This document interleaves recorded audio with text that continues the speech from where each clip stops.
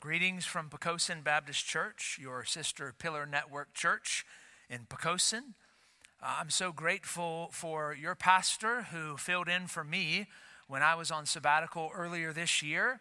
Our people were blessed by his preaching, and I'm grateful for his faithful preaching, for his friendship, for his ministry here at Nansemond River, and I'm grateful for the opportunity to return the favor and preach God's word to you. This is a church that we pray regularly for at Poquoson Baptist Church. We're so grateful for you.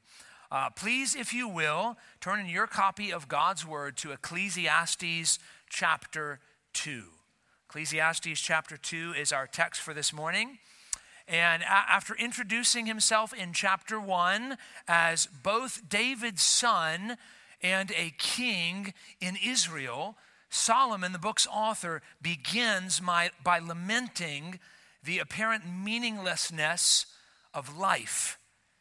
He concludes chapter 1 by recounting his search for meaning by pursuing wisdom, only to discover that wisdom too was meaningless and an empty pursuit without God. And our text this morning in chapter 2, Solomon's pursuit of meaning continues, and here in this chapter we'll learn that there is nothing meaningful under the sun. But before we examine this text together, would you pray with me? Let's go to the Lord in prayer. Father, we thank you for your kindness to us in the opportunity to sing your praises and the opportunity to study your scriptures and the opportunity to do it together as brothers and sisters. Father, I thank you for the saints here at Nansemond River Baptist Church. I thank you for their faithfulness to the gospel.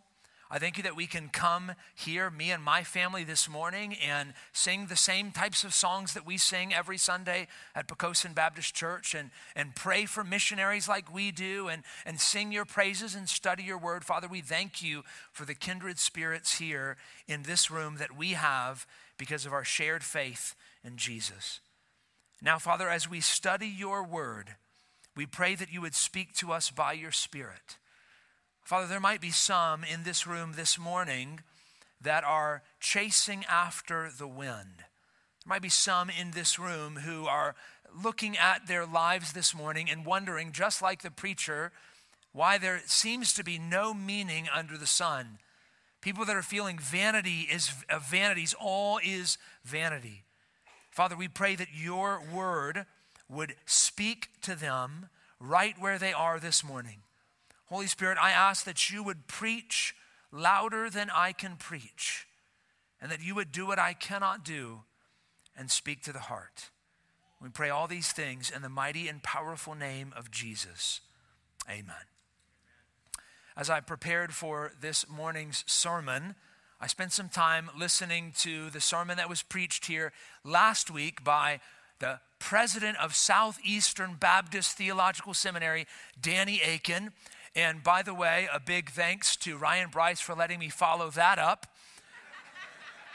Now, I shudder to disagree in public with one of my heroes, and yet Dr. Akin said something in his sermon last Sunday that I disagree with vehemently.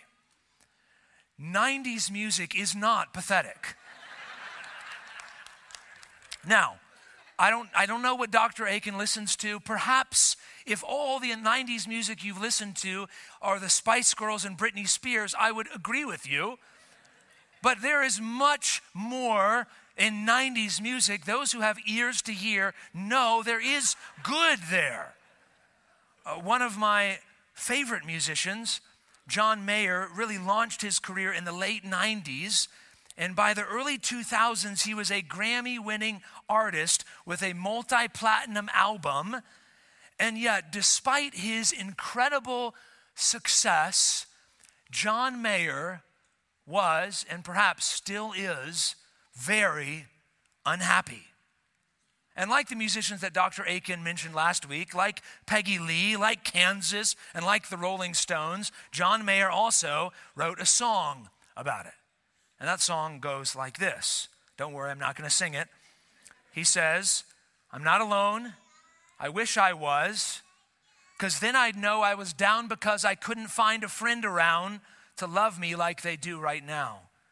I'm dizzy from the shopping mall. I searched for joy, but I bought it all. It doesn't help the hunger pains and a thirst I'd have to drown first to ever satiate. Something's missing, and I don't know how to fix it. Something's missing, and I don't know what it is. No, I don't know what it is at all. And then towards the end of the song, John Mayer concludes by listing some of the things that he's searched for and tried to find meaning in, and yet not found happiness. He says, friends, check. Money, check. Well slept, check. Opposite sex, check. Guitar, check. Microphone, check. Messages waiting for me when I come home, check. And yet, something's still missing. Whether John Mayer meant it or not, like many people before him and after him, he understood something radically true about life under the sun. You can have everything that the world says matters. Friends, money, sex, possessions, and more, and still feel like something's missing. Because meaning in this life cannot be found from this life. Meaning in this life cannot be found from this life. That's the big idea that our text, I believe, teaches, and that I want to unpack this morning as we walk through this text together. Under the inspiration of the Holy Spirit, Solomon gives us two reasons why meaning in this life cannot be found from this life. Reason number one is that life is ultimately unsatisfying. Reason number two is that death is absolutely unavoidable. That's going to be our outline this morning. And then we're going to respond to that by considering the final verses in chapter 2 and how we should respond to the lack of meaning under the sun.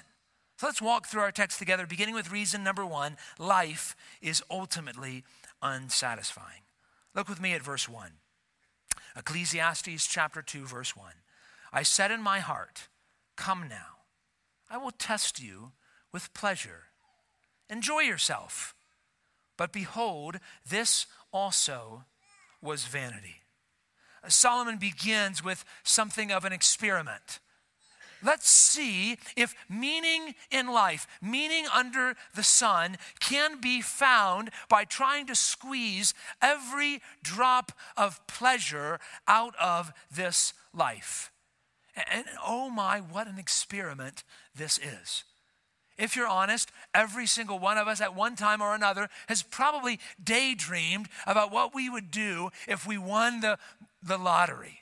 If you got millions and millions of dollars just all of a sudden at your disposal to do whatever you wanted with it, you've probably daydreamed what you would do with it. Solomon didn't have to daydream. Solomon had everything, anything that his heart desired, he experienced. And look at some of the things that he experiences, some of the ways he looks for pleasure in this life in verses 2 through 9. I said of laughter, it is mad, and of pleasure, what use is it? I search with my heart how to cheer my body with wine, my heart still guiding me with wisdom, and how to lay hold on folly, till I might see what was good for the children of man to do under heaven during the few days of their life. I made great works. I built houses, planted vineyards for myself. I made myself gardens and parks and planted in them all kinds of fruit trees.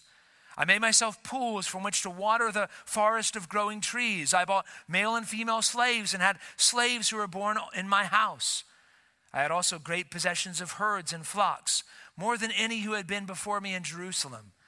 I also gathered for myself silver and gold and the treasures of kings and provinces. I got singers, both men and women, and many concubines, the delight of the sons of man. So I became great and surpassed all who were before me in Jerusalem. Also, my wisdom remained with me. Let's just, in those verses, kind of go through some of the places that Solomon seeks after meaning. First, in verse 2, he tries laughter. We're not sure if he's referring to maybe a lighthearted approach that isn't really concerned with suffering. Maybe like Marie Antoinette, who reportedly said, "Let them eat cake," when people came to her about the lack of bread. Maybe it's that sort of approach to life. Or maybe what Solomon's talking about is he got all the best stand-up comedians and brought them into the palace. That would certainly kind of fit with the rest of the chapter. You know, you and I can go and binge something on Netflix. He just says to the guy, "Tell me a joke." But he says it's folly, it's vanity. This does not satisfy. In verse 3, he tries alcohol. Solomon's not your average wino who's drunk by 11 a.m. He's a connoisseur. This guy is drinking the best alcohol available to him, but not to excess. He says in that verse 3, that his heart was still guiding him with wisdom. In other words, he's not getting plastered. He has enough sobriety to kind of enjoy the best that this life has to offer without completely losing his wits. In verses 4 to 7, he tries luxury. He built luxurious houses. Most of us know that Solomon's most famous building project was the temple. That building project took 7 years and 135,000 laborers. But that was probably not his most luxurious building project. The scriptures tell us that Solomon took 7 years to build the temple and 13 years to build his own house. And this is just one out of several, if not many, houses that Solomon had built. He has the height of Old Testament luxury. He's got the best house on the block. But it's not just luxury, it's not just luxurious houses, it's luxurious landscaping. Anybody in here care about landscaping? I never cared until I hit about 35. And all of a sudden I started walking in the neighborhood with my wife and family and coveting other people's green grass. Some of you know what that's like. Why can't my grass look like that? I read recently that a major growing trend in many parts of our country is that people are now painting their grasses green so that it looks nice. Now, if that's you, maybe some of you are laughing, other of you are like, I should try that. You would really like what Solomon's got going for him. Because he's got personal gardens, he's got private parks, he's got countless orchards and vineyards, and even a sophisticated irrigation system to keep everything looking green. And he says, notice, he made it for myself.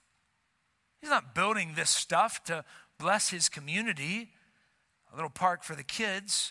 This is for him. Luxurious houses, luxurious landscaping.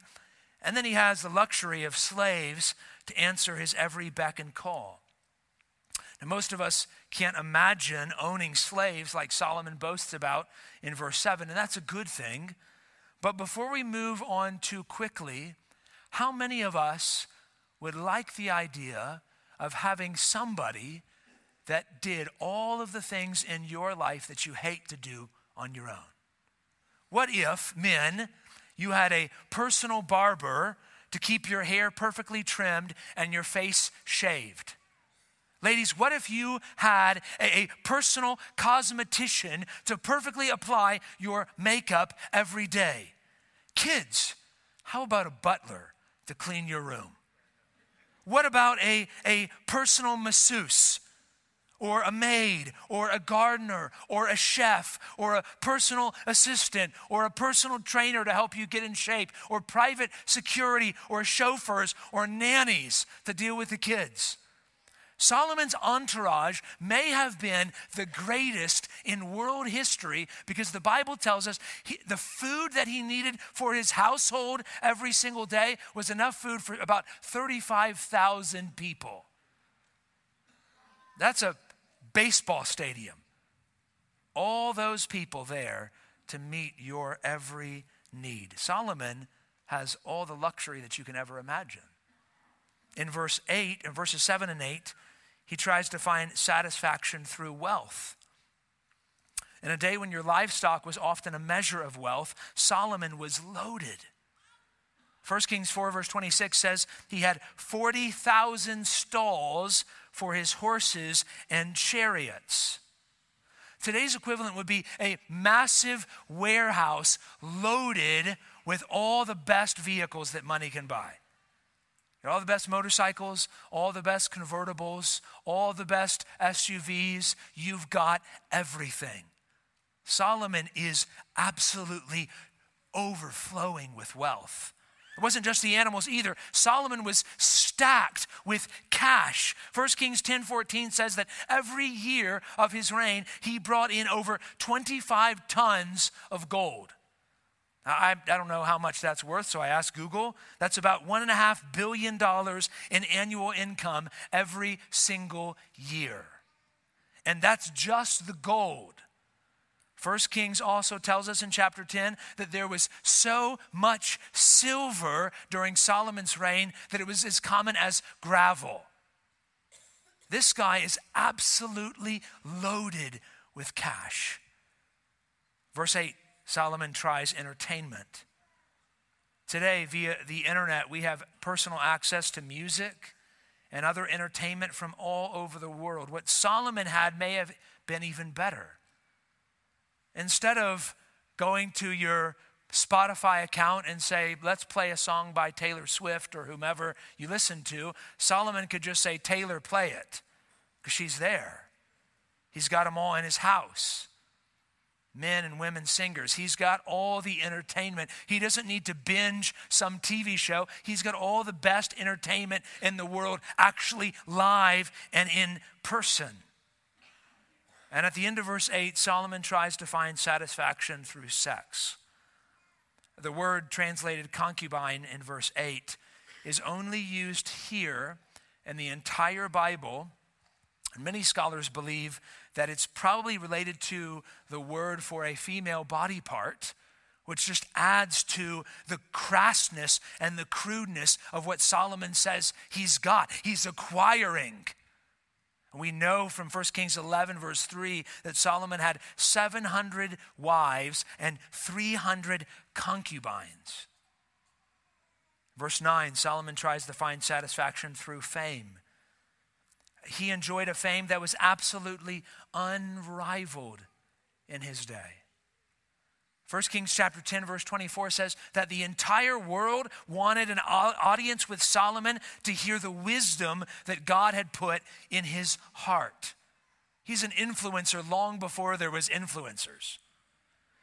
So when Solomon says in verse 9 that his wisdom remained with him, he's saying that even as he's living this foolish life, pursuing pleasure, God didn't take away that supernatural gift of wisdom. And as a result, nobody on the planet was as famous as Solomon. Young people wanting to be recognized, you like something being shared or liked on social media, the hit that you receive when people recognize you and value you and appreciate you. Solomon had all of that. And what was the end result of having all of this stuff?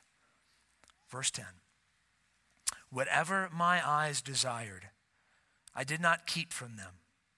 I kept my heart from no pleasure, for my heart found pleasure in all my toil, and this was my reward for all my toil. Then I considered all that my hands had done, and the toil that I had expended in doing it, and behold, all was vanity and striving after wind, and there was nothing to be gained under the sun.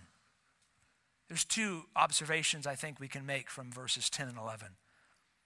In verse 10, Solomon makes it clear that life under the sun is often pleasurable. Here's an area I think sometimes as Christians that we take a wrong step. I think we're quick to tell people, probably especially young people, that you will not find meaning, ultimate, lasting pleasure in the things of this life. That's true. We need to tell them that. But if we don't also tell them that you can sometimes find temporary pleasure in the things of this life, then when they begin to taste the pleasures of sin and they realize this actually feels good, this actually is fun, I actually enjoy this, then they might begin to think that they've been lied to. Solomon says in verse 10, his heart found pleasure in all of this stuff.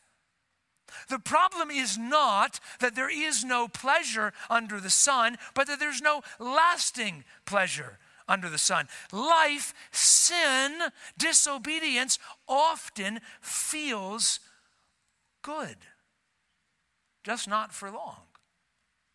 Let me tell you, dear brother, sister, friend, if you chase after meaning in luxury, in alcohol or drugs, in sex, you will find pleasure.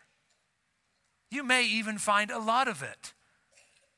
Life under the sun is often pleasurable, but that pleasure does not last. The pleasures of sin, in some ways, it's kind of like eating ice cream.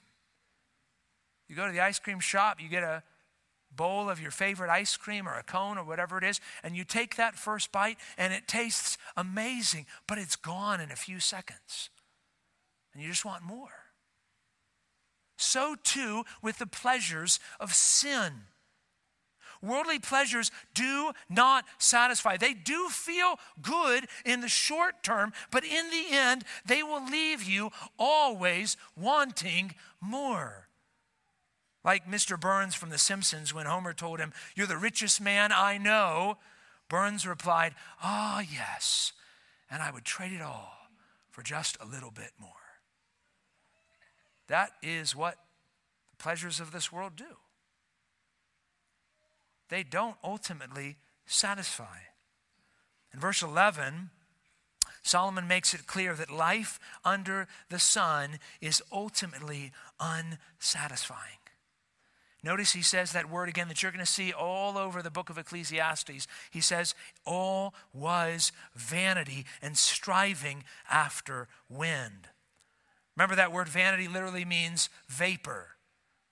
Like your breath outside on a cold winter's morning. You see it and then it's gone. Like blowing bubbles with your children. You see it, it's there for a second and then it's gone. Like a puff of smoke, it's gone. It's a vapor. All of this stuff that Solomon sought for happiness in was a vapor. It was vanity. Chasing after meaning under the sun is like chasing after the wind. You're not going to find it. You're not going to catch it. There's no ultimate meaning under the sun. It's ultimately unsatisfying. Now, dear brother, sister, friend, if you're honest with yourself, you know that he's right. You know that he's right. You know that as pleasurable as all this stuff in life is, none of it is ultimately satisfying. Have you ever heard the perfect joke that was so funny that you thought, I never need to laugh again?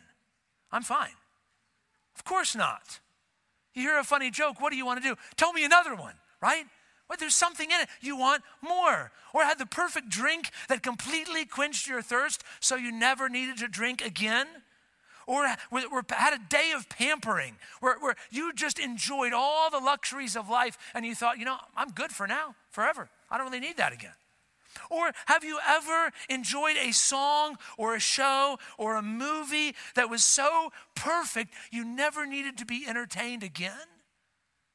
Do you remember the old movie, I think came out in the 90s? Another great thing from the 90s, The Truman Show with Jim Carrey, this whole movie, they've turned this man's life into a reality show. And at the end of the movie, when the reality show is over and Truman escapes from the bubble they created for him, there's these two characters watching the show and they say, "What else is on? Where's the TV guide?"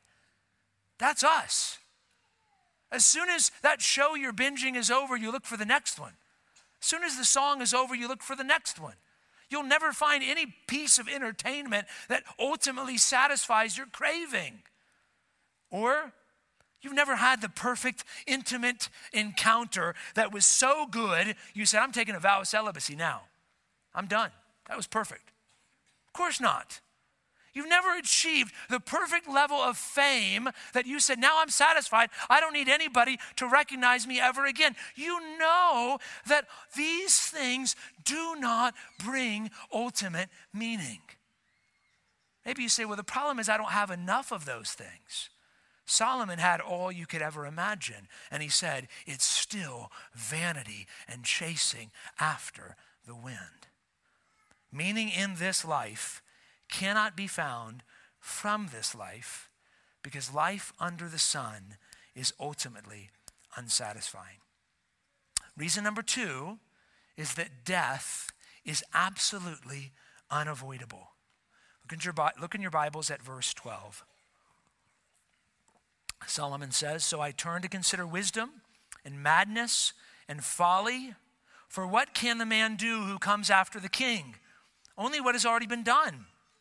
Then I saw that there is more gain in wisdom than in folly, as there is more gain in light than in darkness. The wise person has his eyes in his head, but the fool walks in darkness. And yet I perceive that the same event happens to all of them. Then I said in my heart, what happens to the fool will happen to me also. Why then have I been so very wise? And I said in my heart that this also is vanity." Last week, Dr. Aiken taught about Solomon's pursuit of wisdom in verses 12 to 18 of chapter 1. Solomon concludes in those verses that this is in verse 18, "In much wisdom is much vexation, and he who increases knowledge increases sorrow." In other words, the more you know, the more sorrow. I think we've seen that in our world today, haven't we? We have access to information quicker than any point in human history. And what does it lead to? More sorrow. You look at what's happening in the world around you, and knowing more information about what's happening in the world does not lead you to feel happier and more satisfied. So Solomon says wisdom, pursuing wisdom, looking for meaning and knowing something is vanity. But here in chapter 2, he wants to make it clear that having wisdom isn't entirely worthless. Just like it's better to see than to be blind, it's better to be wise than to be a fool. So generally speaking, whether you're a Christian or not, you will likely have a much more enjoyable life on this earth if you're wise instead of a fool. So for example, if you make foolish decisions with your money and spend half of your paycheck on Starbucks and Chick-fil-A every week, you're going to struggle in the way that the wise person that makes better decisions won't struggle. Pursuing wisdom does lead to relative benefits in this life. It's better to be wise than to be a fool. Now, this won't send a person to heaven or to hell, but it does affect our experience along the way. But Solomon's point in these verses is that whatever benefit it has in this life to be wise, it's temporary. Because look at verse 18, or 15 rather. Verse 15, he says, "What happens to the fool will happen to me also. Why then have I been so very wise? And I said in my heart that this also is vanity." What's going to happen to both the wise and the foolish person? They're both going to die. If you were to dig up the bones of Albert Einstein They would be virtually indistinguishable from a John Doe who died around the same time and never graduated high school. The wise and the fool both die. So Solomon says, yeah, it's better to be able to see than to be blind. It's better to have some wisdom than be a fool. And yet, in the end, the same thing happens to everybody. We all die. Perhaps you're thinking, well, sure, life is temporary, but maybe if we live a meaningful life, we can leave a legacy that lasts forever, can't we? Well, look at verse 16. For of the wise as of the fool, there is no enduring remembrance, seeing that in the days to come, all will have been long forgotten. How the wise dies just like the fool. So I hated life, because what is done under the sun was grievous to me, for all is vanity and a striving after wind. Why does Solomon hate his life? Because the wise and the fool, both of them, he says there's no enduring remembrance. Now, it's true that some people are remembered long after they're gone, but if you're not there to hear about it, does it really matter? How many people are quickly forgotten? Woody Allen once joked, I don't want to achieve immortality through my work. I want to achieve it by not dying. Now, some of you are thinking, well, who's Woody Allen? And that's the point. Solomon's saying, listen, nobody's remembered, and Woody Allen's not even dead yet. And we don't know who he is. How quickly will every single one of us be forgotten? Now, this is a little bit coarse and crass to think about, but most of us, the time will come when we will die, and there will be a big gathering, a funeral, a remembrance of some sort, and then people will perhaps go to a graveside and say some words and pray, and then what are they going to do? They're going to go eat lunch. And they're going to go to bed. And they're going to wake up the next day and they're going to go to work. And some of them are going to grieve, but many of them are going to move on. Death is absolutely unavoidable. Now, as bad as all of that is, as bad as it is to think that all of us are going to be eventually forgotten under the sun, Solomon says it actually gets even worse. Because everything that you work for in this life could evaporate just like that. That's what he says beginning in verse 18. He says, I hated all my toil in which I toil under the sun, seeing that I must leave it to the man who will come after me. And who knows whether he will be wise or a fool? Yet he will be master of all for which I toiled and used my wisdom under the sun. This also is vanity. So I turned about and gave my heart up to despair over all the toil of my labors under the sun, because sometimes a person who has toiled with wisdom and knowledge and skill must leave everything to be enjoyed by someone who did not toil for it. This also is vanity and a great evil. What has a man from all the toil and striving of heart with which he toils beneath the sun? Many people spend their whole lives building wealth and then die before they ever get to enjoy it. And what happens, dear brother, sister, friend, with all that hard-earned money and stuff? Usually it goes to your next of kin, right? Well, Solomon asks, what happens if that person is an absolute fool? You built an empire of dirt, as Johnny Cash would sing. And all of it goes to some person that doesn't know what they're doing. This is vanity. This is striving after the wind. Well, what if that person doesn't appreciate all that you worked for? Maybe some of you, you're going through this right now as you near the end of this life, and you've worked hard for so much. And you look at those who are coming after you and you're thinking, really? You wouldn't say it out loud, especially if they're in the room, but you're thinking it. Howard Hughes died in 1976 as one of the richest men in the world.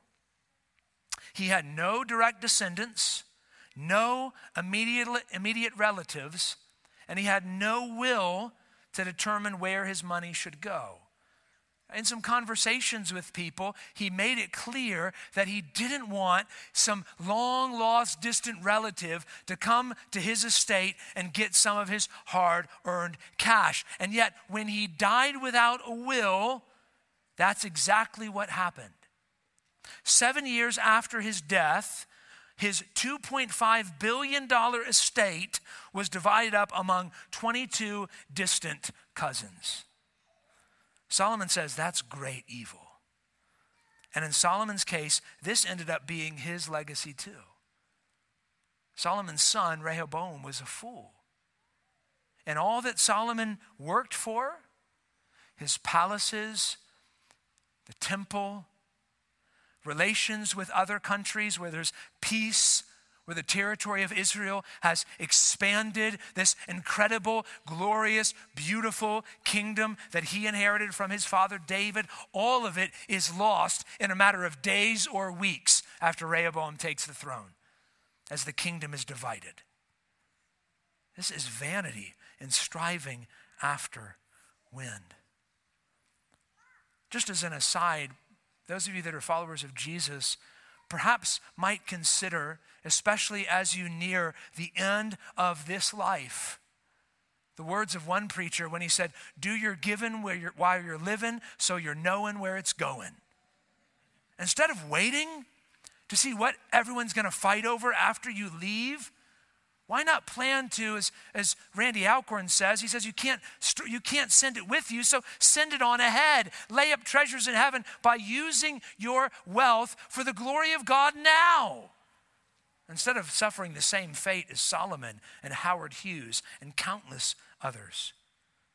Well, Solomon concludes his assessment of the situation in verse 23 when he says, all his days, all the days of life under the sun are full of sorrow, and his worth is a vexation. Even in the night, his heart does not rest. This also is vanity. You want a summary of life under the sun? Here it is. You live, you work, you hurt, you struggle to go to sleep, and in the end, you die. You're welcome. That's life under the sun. Meaning in this life cannot be found from this life because death is ultimately unavoidable. Now, all that's super depressing. When COVID started, when the pandemic first hit and we were shut down at Pocosin Baptist Church, I had the bright idea to study the book of Lamentations as a church. I thought, we're all lamenting anyways. Why not study the book of the Bible that's all about lamenting? And so we did. So I taught through the book of Lamentations. When we finished the series, one of our members said to me, I'm so glad this is over. If Lamentations had one more chapter, I think I would have jumped off a bridge. Some of you are thinking that, and we're only in chapter 2 of 12 in Ecclesiastes. So, again, you're welcome. You can thank your pastor when he gets back for giving that to you. Maybe he wanted you to be depressed while he was gone. That's probably what it is. He'll come back and it'll be like Philippians joy and everybody's excited that he's here. Solomon's not done yet. There is hope. There is hope in Ecclesiastes 2. Look with me beginning in verse 24. Let me read the verses to you together, and then let's think about how to respond. Ecclesiastes 2, verses 24 to 26. There's nothing better for a person than that he should eat and drink and find enjoyment in his toil. This also I saw is from the hand of God. For apart from him, who can eat or who can have enjoyment? For to the one who pleases him, God has given wisdom and knowledge and joy. But to the sinner, he has given the business of gathering and collecting, only to give to one who pleases God. This also is vanity and a striving after wind. How do we respond to the truth that meaning in this life cannot be found from this life? Here's our response: get over the sun. In other words, life under the sun is life lived horizontally It's life lived in relationship to all the things here on this earth. It's a life ignoring the God who lives beyond the sun, who created the sun, who created all the things on this earth. If you want to live rightly under the sun, look beyond the sun, look to God. And that's exactly what Solomon does in these verses. Yes, it's true. Meaning in this life cannot be found from this life. The solution isn't found in anything under the sun. The solution is to look to the Creator. So look again at verses 24 and 25. There's nothing better for a person than that he should eat and drink and find enjoyment in his toil. This also I saw is from the hand of God, for apart from him, who can eat or who can have enjoyment? The solution, dear brother, sister, friend, to the meaninglessness of this life is to look to God, to look to your Creator. Let me suggest 3 practical ways that we can do this. Number 1, we need to remember the giver. That's exactly what Solomon is saying in verse 24. Your food, your drink, your work, every good pleasure that can be enjoyed without sin comes from the hand of God. Now, when you hear something like Ecclesiastes chapter 2 or John Mayer's song, Something's Missing, the temptation for us humans is to swing the pendulum over to the other extreme. Right? There's no meaning in lavish luxury and pleasure, so I'm going to live the simple life. And I'm going to get some land, and it's just going to be me, and I'm going to get rid of all my technology, and I'm going to get rid of all my entertainment. I'm going to live off the land. I'm going to live the simple life, but that's not the answer. The answer is not in having plenty or in having little. The answer is to look to the giver. If the solution was merely living the simple life, then everybody living below the poverty line would be content. That's not true, is it? There are discontent rich people and discontent poor people because both types of discontent people are living life under the sun and not remembering the giver. The answer is not more or less, but putting whatever pleasures you have in their proper perspective. They are not gods. They are gifts. They're gifts to be enjoyed. That's exactly what Paul says in 1 Timothy chapter 6, verse 15, when he writes, "As for the rich in this present age, charge them not to be haughty, nor to set their hopes on the uncertainty of riches, but on God, who richly provides us with everything to enjoy." Paul does not say, as for the rich in this present age, tell them to sell all their stuff and take a vow of poverty. He doesn't say that. He says, remind them that their wealth is a gift from God. Remind them not to set their hopes on what they have, but in their Creator.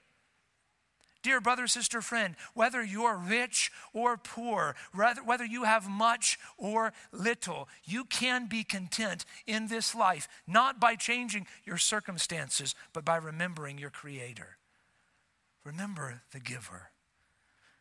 Number 2, we look to God under the sun. We look to Him and get over the sun when we remember the guardrails that He set up for us. Solomon doesn't make that explicit here in Ecclesiastes chapter 2, but we know from the rest of Scripture that God sets guardrails for how His gifts should be enjoyed, doesn't He? Most of the gifts, not all of them, but most of the gifts that Solomon enjoyed were not sinful in and of themselves. Most of them could have been enjoyed within their proper context. So, for example, comedy and entertainment. Is that a gift from God? Yes or no? Yes. Well, sure. It can certainly be enjoyed by a Christian. But God sets guardrails on how we can use that gift. You can't turn entertainment into an idol. You can't let it be your all-consuming pleasure in life.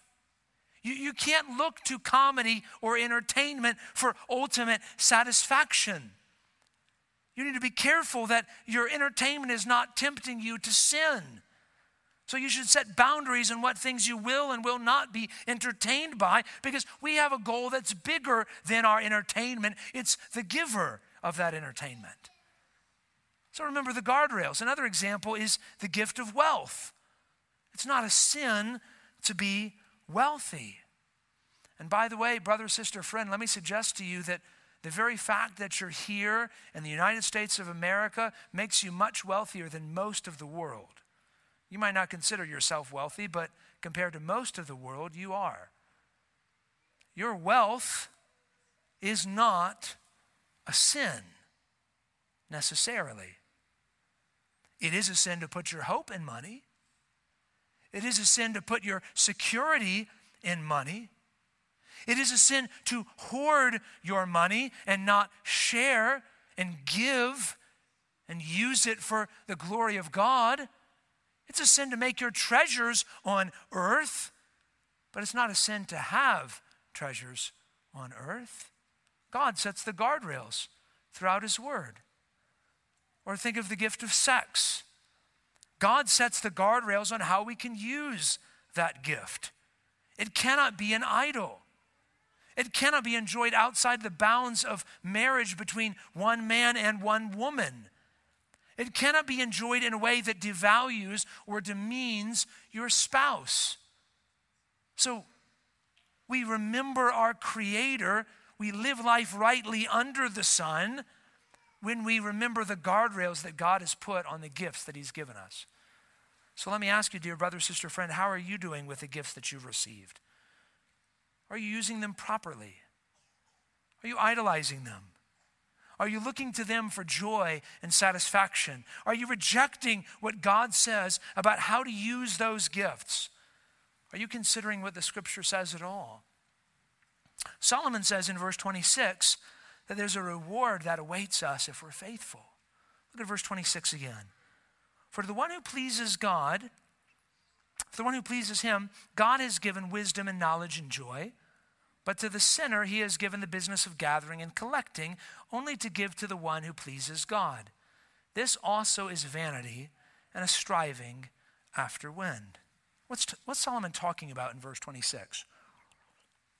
I think he's looking forward to the final judgment, where all that the wicked has will be taken away and given to those who please God. Jesus talks about that in a number of his parables.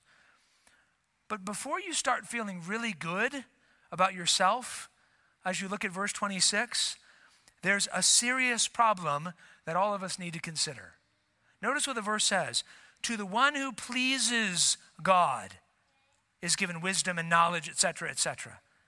Okay, here's the question. Who among us on our own can say, I please God? Romans chapter 3 says, none is righteous, no, not one. No one understands. No one seeks for God. All have turned aside. Together they have become worthless. No one does good, not even one. And you might think, well, that's not really talking about me. I actually do some pretty good stuff. Isaiah 64:6 says, all your righteous deeds are like a polluted garment. On your best day, your best works are disgusting in the sight of God, apart from Jesus. If you really let this sink in, all of us are doomed. You really let it sink in.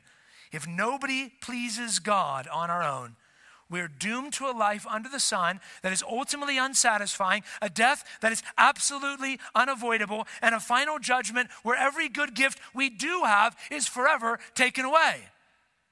You say, I thought this was supposed to be hopeful.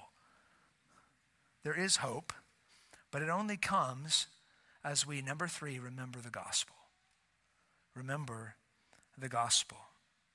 Who is the one who pleases God in verse 26? Who's the one who pleases God? The same one who heard from heaven a voice at his baptism. This is my beloved Son, in whom I am well, what? Pleased. The same one who heard a voice at the Mount of Transfiguration. This is my beloved Son. Listen to him. Jesus had far less possessions and pleasurable experiences than his great-great-great-great-grandpa Solomon. And yet Jesus was the only person in history who could look at verse 26 and say, that promise applies to me. And yet, think about what Jesus did. Rather than receiving the promise in verse 26, Jesus endured its opposite. Instead of all of our stockpiled treasures going to Jesus, all of our stockpiled sin and the wrath that we deserved was laid upon Jesus. Why?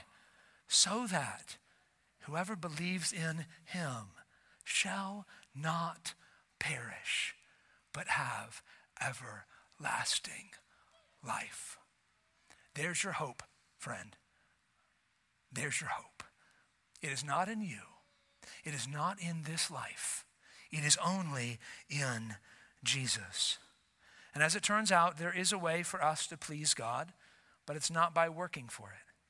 Hebrews 11 verse 6 says, without faith, it is impossible to please him, for whoever would draw near to God must believe that he exists and that he rewards those who seek him. Here's how you please God, dear friend, by trusting in Jesus, by putting your faith in Jesus. If you're in this room and you're not a follower of Jesus, you've been searching for happiness, something feels missing in your life. The solution is not more stuff under the sun, but to get above the sun and look to the Son who died for you in your place. To look to Christ and believe in him. And to the Christian, for us, once again, we're reminded that there is no ultimate satisfaction in this stuff. So look to Jesus again and be reminded that he is our only hope.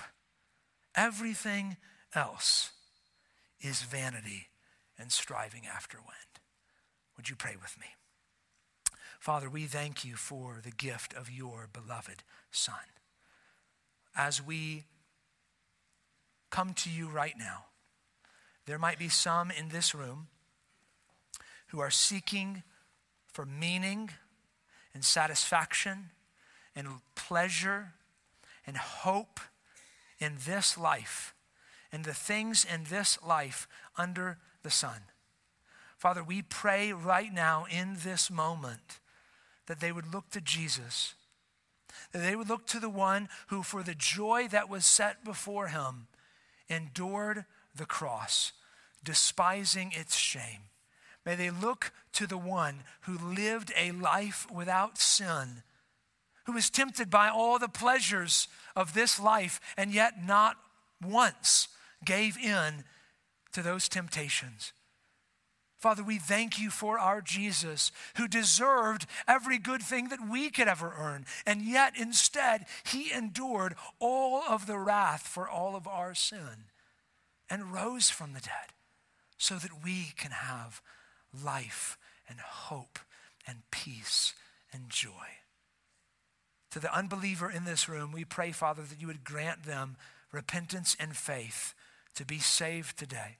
And to the Christian in this room, we thank you for reminding us yet again not to put our hope in the things of this earth, but only in Christ. And it's in Jesus' name we pray. Amen.